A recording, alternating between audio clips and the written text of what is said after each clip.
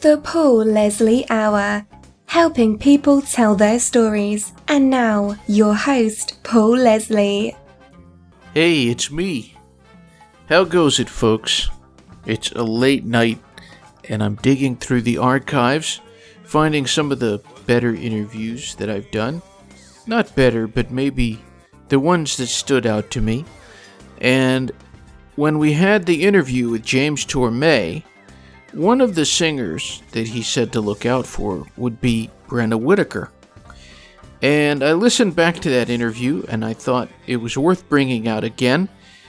It's from last summer, the end of last summer, so it's not a year yet.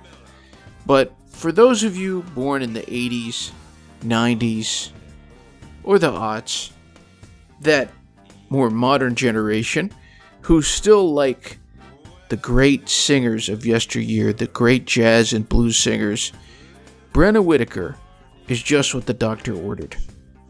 Great singer, great recording artist, and I hope you enjoy the interview. You're plugged into the Paul Leslie Hour, your source for interviews on the arts, culture, and entertainment. Our guest, Brenna Whitaker, was introduced to us through past guest James Tormé. She's a singer. I would kind of describe her as a mix of jazz, a little soul, a little blues. Thanks for spending time with us. Thank you for having me. What a treat. Oh, it's an honor, believe me. So you're a mother now. I am. It's pretty wild. It's something I've always wanted to do. And, with the gigging and career and late nights, and it never really, I just had to do it. So it's time for that magical moment. So what's it like being a mother and an entertainer? Well, you have to reorganize everything, but I'm fortunate that my partner is able to tour with me. So it's kind of like a team effort. You have to have like a teammate and a lot of help. I'm really close with my family. My band all is starting to have kids, so we're kind of a kid-friendly entourage. So it's fun. Let's go back a little bit. You are from Kansas City, correct? I am from Kansas City, Missouri, is where I'm born and raised, and I'm actually here working on my second album right now. And yeah, just sort of raising a kid in LA got a little weird, so we're just taking it easy in the Midwest right now. What about LA makes it weird to be raising a kid? Well, it's not, any kid I have is going to naturally be weird, so, but I just think the traffic and the cost of living, I'd rather put the time and the money into the family rather than the hustle, if you will. Yeah, my whole band, everybody tours anyway, so everybody's on the road at different times. So it kind of made sense just to take a step back while I just had the baby's 25 days old today. Oh, wow. So, and he's a little boy. Yeah, so LA's a hard place, to live in general, but as a musician, we're all kind of vagabonds anyway, so it doesn't really matter where you live, really. I don't think in 2017, because everything is internet and touring. Are you singing to your little boy? I just was, yes, on the front porch. I haven't as much as I thought I would, but I have to kind of be like, hey, this is your job now. Well, he's going to grow up hearing you sing directly to him. So tell us, what about the music you grew up listening to? What was it that you liked the most? Well, I have always been heavily inspired by comedic blues. People like Pearl Bailey and Ruth Brown, kind of that had a little attitude. So, but then I love the lush, standard ballads that make you cry and think. So people like Nancy Wilson, who are almost like method actors that happen to be incredible vocalists. I know James from his dad, and it's so cool living in LA, running into people that, you know, that's the joy of living in LA, is you run into some of your heroes and their siblings and their family, and you get to kind of hear some more stories. But Peggy Lee's huge for me. Cab Calloway, Oleta Adams is one of my favorites these days. Just very serious singers I've always been attracted to, even as a 11-year-old girl. Probably a very difficult question. Well, I was going to ask you, if there was one song that you could pick to represent what it is that you do, if you had a way you could sing to the whole world, but you had to pick one number, which one would you pick and why? Well, being from Kansas, I've relied heavily on my ruby slippers and everything involving the song Somewhere Over the Rainbow. So that's kind of the one, even if I'm in, you know, Japan or Germany, and they don't speak the language, but everyone knows that song, and it sort of has this message in it that of hope. So probably that one. If I had, you know, if there was one song all over the world that I could give a universal message of peace and love and we're all the same, probably Somewhere Over the Rainbow. I wanted to talk a little bit about David Foster.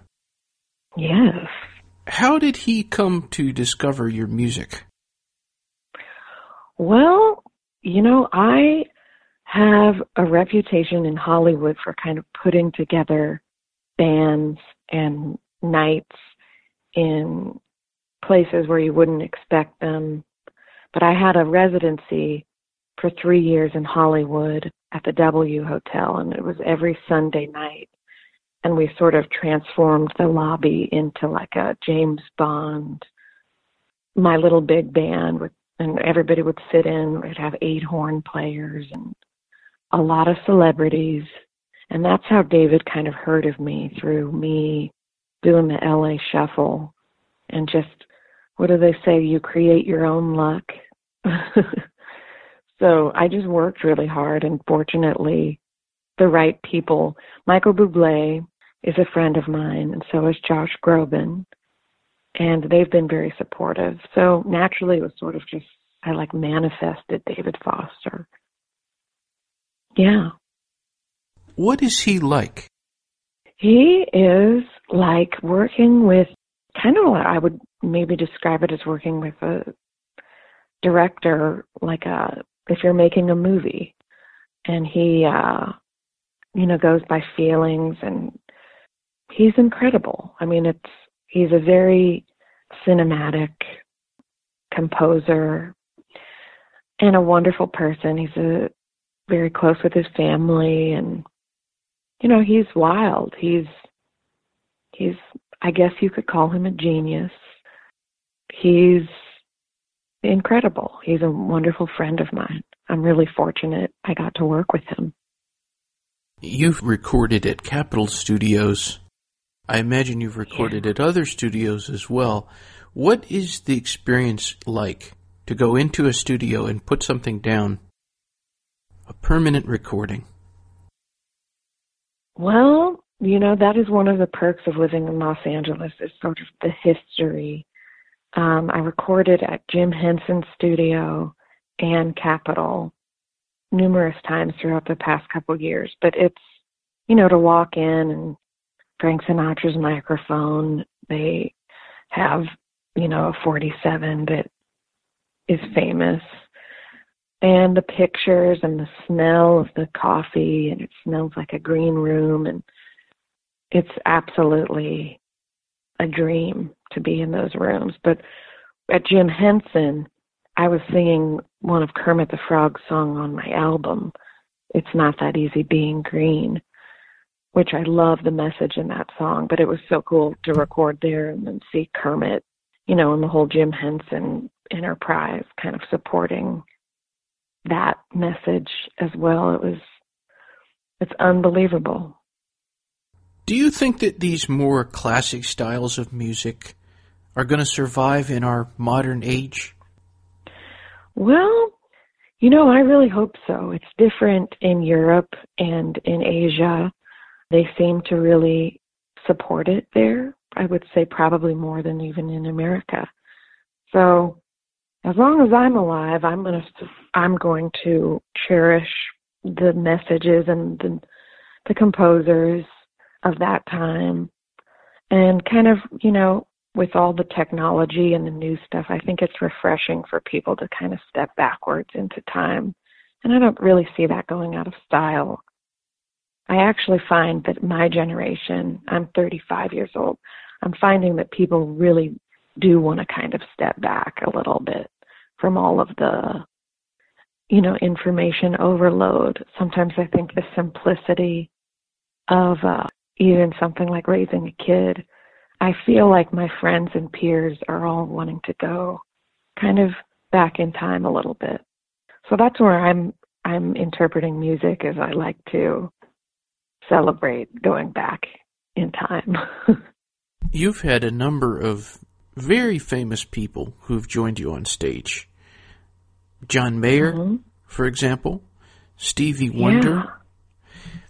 Tell me, is it intimidating to share a stage with people like that?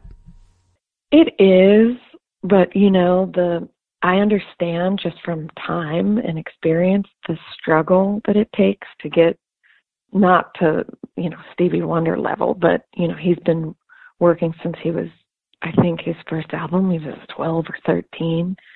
And same with John Mayer, he's been working since he was a teenager. And I started in the theater at 11, so I kind of understand the ups and downs of it, but it was absolutely like I describe it a lot like being in a UFO, like you've been abducted by aliens. And it's just very out of body. But then, especially when they sing and share their instrument with your audience, with you on stage, it's sort of like this, you can't help but give them what you've gotten from their presence. And Stevie Wonder, I don't know anyone who hasn't been touched by Stevie Wonder. So it was sort of like, I have to show you, Stevie, how much I appreciate. And the first time I met him, he got on stage and did 5 songs with my band. And I knew he was going to maybe come, so I planned this song called I Never Dreamed You'd Leave in Summer. And it was one of the more obscure ones that he's ever done. And his ex-wife actually wrote it. And she died of cancer. And so we got to sit and have this intimate conversation about her, which was really cool. And John Mayer, to me, is just, absolutely, he's developed this amazing career where he's like the Eric Clapton for my generation. And I admire that so much because it takes a lot of strength to get through that hump of pop music and what am I? And I'm a jazz nerd, but, I got to sell albums and I'm also handsome and I'm so all of those kind of torturous things that could happen to you as a musician, just to kind of like clear the slate and just be a musician. I admire that so much of John Mayer. So I was a little bit kind of starstruck majorly with John Mayer. My facial expressions, some people got some pictures and it says it all. But well, who would you like to perform with that you haven't yet? I'm living in Kansas City right now, and there's actually a great music community here. And it's a bunch of guys and women, but they choose to work every night rather than struggle in a city like Los Angeles, where you can have a great life here in Kansas City and still be a seasoned jazz musician. But there's a woman named Alita Adams, and she lives in Kansas City. And She has a version of this song, Everything Must Change. I would love to work with her one day or do something with her. I was hoping you could tell us a little bit about this album that you mentioned earlier in the interview. Well, it's actually based on the song. The album will be titled Everything Must Change. And there's every song that, you know, in the past 5 years of kind of being a career girl and then becoming a mother and deciding to step away from Los Angeles and just what that kind of all means to, and getting older, seeing more of the world and trying to be a light, you know, when there's so much darkness in the world. It's all the songs that kind of speak to me in that bubble. So I'm doing like Accentuate the Positive and a couple gospel ones. And so it's a very poignant kind of adult reflection on my favorite standards of that. So it's an extension of the first album I did with David. But it'll just be beautiful. It'll be another great car CD. I still listen to CDs. But Me too. yeah, good. People make fun of me. They're like, "You have a CD player even?" I'm like, "Yep." It's but yeah. Well, how do you feel about that change that's taken in music, where everything now is digital, whereas there was a time when you'd go to the store to buy an album? It definitely, I think when there's too much information, then certain things get lost, which is why when you pull out a 12-song CD, you can kind of, I think, focus more attention on an actual, you know, storyline of an album. But I feel like, unfortunately, the days of the storyline of an album are kind of, they've dwindled. But I mean, I think music lovers are naturally going to go. They're going to find it regardless, even with vinyl, and vinyls come back. And I'm an 80s baby, so CDs to me naturally, that's how when I was 15 and I fell madly in love with music, they were all CDs. So there's like a nostalgic thing for CDs, definitely, for my earliest memories of music. So, but you know, Apple Music is incredible. You can type in anything you want, but my brain doesn't work that quickly. I'm, I guess, slower and more old-fashioned. What is something that you used to care about that now you don't care about? Ooh, that's a good one. Well, living in Los Angeles, I don't care. Well, I've never really cared about the hustle. I know you have to hustle at a certain point in your career to develop a career, but the whole chasing the record label and chasing the record deal, and I think those days, it kind of takes away from the music if you decide to chase the old mold of the music industry. You're better off focusing on the music and your family and your fellow musicians and, of course, your audience. I think it's more about the audience than the actual music industry anymore, which is kind of sad because it used to be exciting.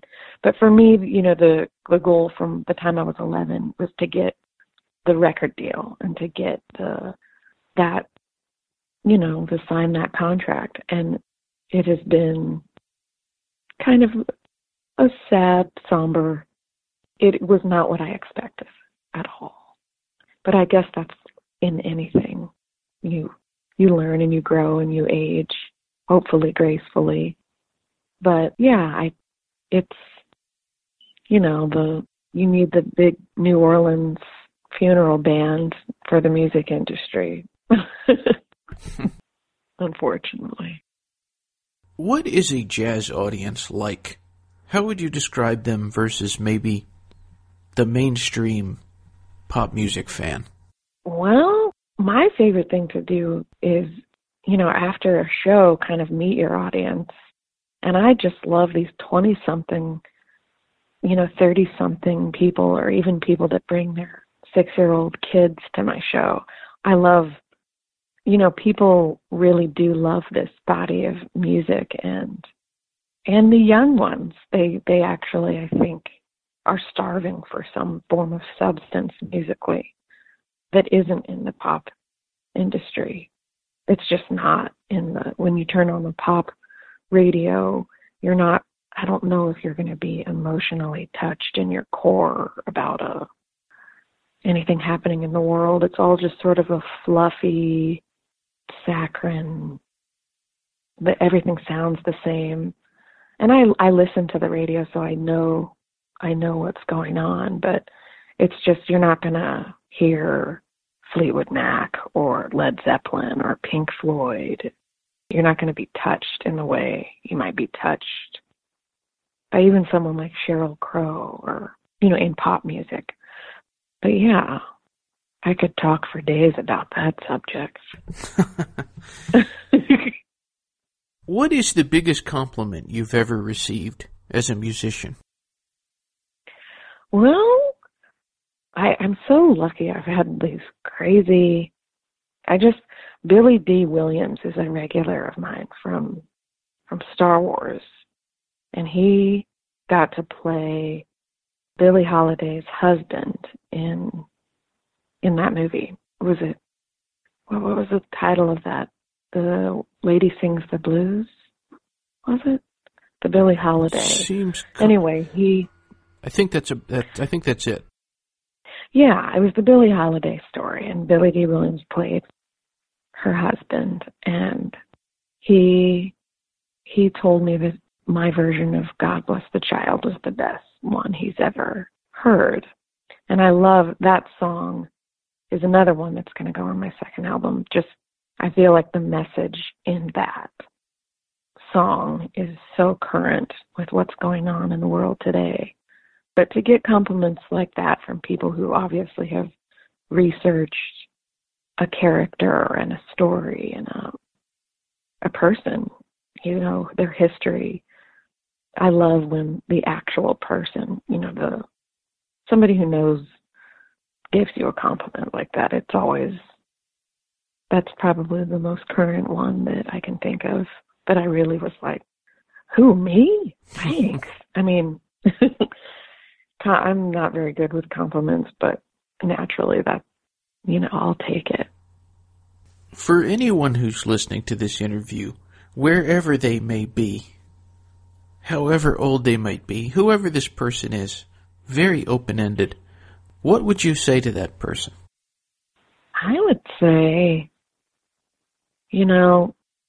just love your life. I mean, it's so much easier, I think, to be good and to want to be good. But with all especially musically, it's just go for the glory and the good stuff. And not everything is bad in the world. There are so many good people and so many good things happening. But just, staying positive is a big thing. Today, I think people are kind of struggling with everything that's happening. Yeah.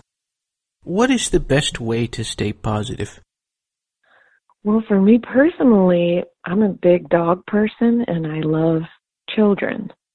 So the more children and dogs I have in my life, and of course food, then, family is so important. I think just keeping to your core and keeping your authentic self alive through dogs and music and babies and family. So I think that's what helps me personally. Who is Brenna Whitaker? Whew. What's funny? I read your bio, and Elliot is one of your people. Elliot Mintz. Yes, right? The great Elliot Mintz. And you even sound like him. He actually is a friend of mine. Oh. He lives in the hills in Bel Air, And he's been to my show through one of my closest girlfriends. He's one of their family friends. And he's such a fascinating, I've been in his house with all of his books, but you remind me of him. Well, thank you. Yeah, I can't wait. I'm going to tell him to listen to the show. The question, I'm sorry, was, who the hell am I? Those are your words. Well, in elementary school, I was a chubby kid, and my elementary school crush decided to give me the nickname Big Bad Brenna. Ooh. So it's a gift and a curse because I've carried that my whole life, but in sort of the Ruth Brown way or the Pearl Bailey way, where, the class who. But anyway, I think I'm just still that chubby 11-year-old girl trying to figure out where I fit in and how I can help in the world. So I just sort of ask for direction from God every day and say, take me where I should go. And somehow I've developed this incredible life where I get to travel and sing my favorite songs, and now I have a baby. So I guess that's who I am. Is that. Thank you very much for sharing with us. Thank you. It's been an honor.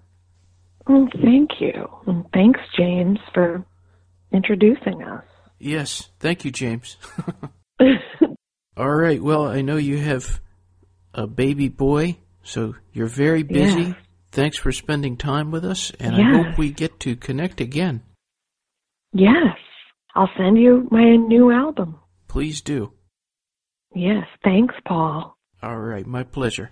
Bye, sweetie. The Paul Leslie Hour is hosted, produced, and written by Paul Leslie for Lifestyles Entertainment. For information, visit thepaulleslie.com. Thank you for being with us. Until next time.